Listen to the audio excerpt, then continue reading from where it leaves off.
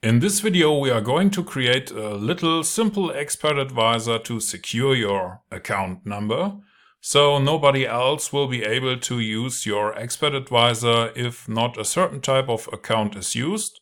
So let's see how that can be done with MQL5. The account number variable. The first part of the code is the declaration of the account number variable. This variable is used to store the account number that is to be compared against the predetermined number. The onTick function. The onTick function is a special function that is automatically called by the MetaTrader platform whenever a new tick is received. In this case, the onTick function is used to call the checkAccountNumber function, which will be discussed in more detail later. The checkAccountNumber function.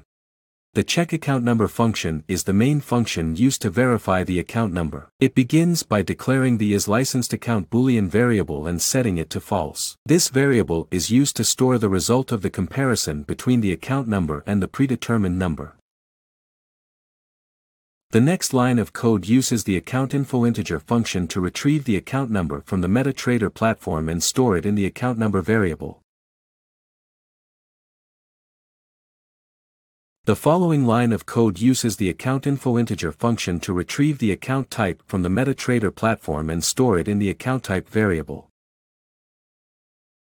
The next part of the code is an if statement that compares the account number variable to the predetermined number. If the comparison returns true, then the isLicensedAccount variable is set to true and a message is printed to the terminal window.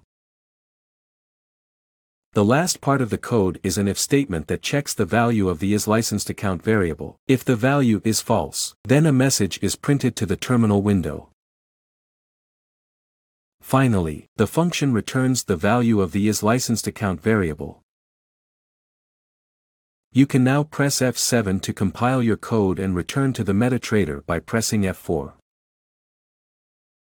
Conclusion. This MQL5 code is used to verify if an account number is true or false. It does this by comparing the account number to a predetermined number and then returning a Boolean value of true or false depending on the result of the comparison. Okay, so far so good. If everything worked out as it should now be able to run the expert advisor on the correct account. So let's change that here. I will stop the strategy tester. Let's pick the right account here, restart the test, and now we get the output, the account number is true. And in this little video you have learned how to hard code an account number into your expert advisor to make sure that it is not used by anybody else. Thank you for watching and I will see you in the next video.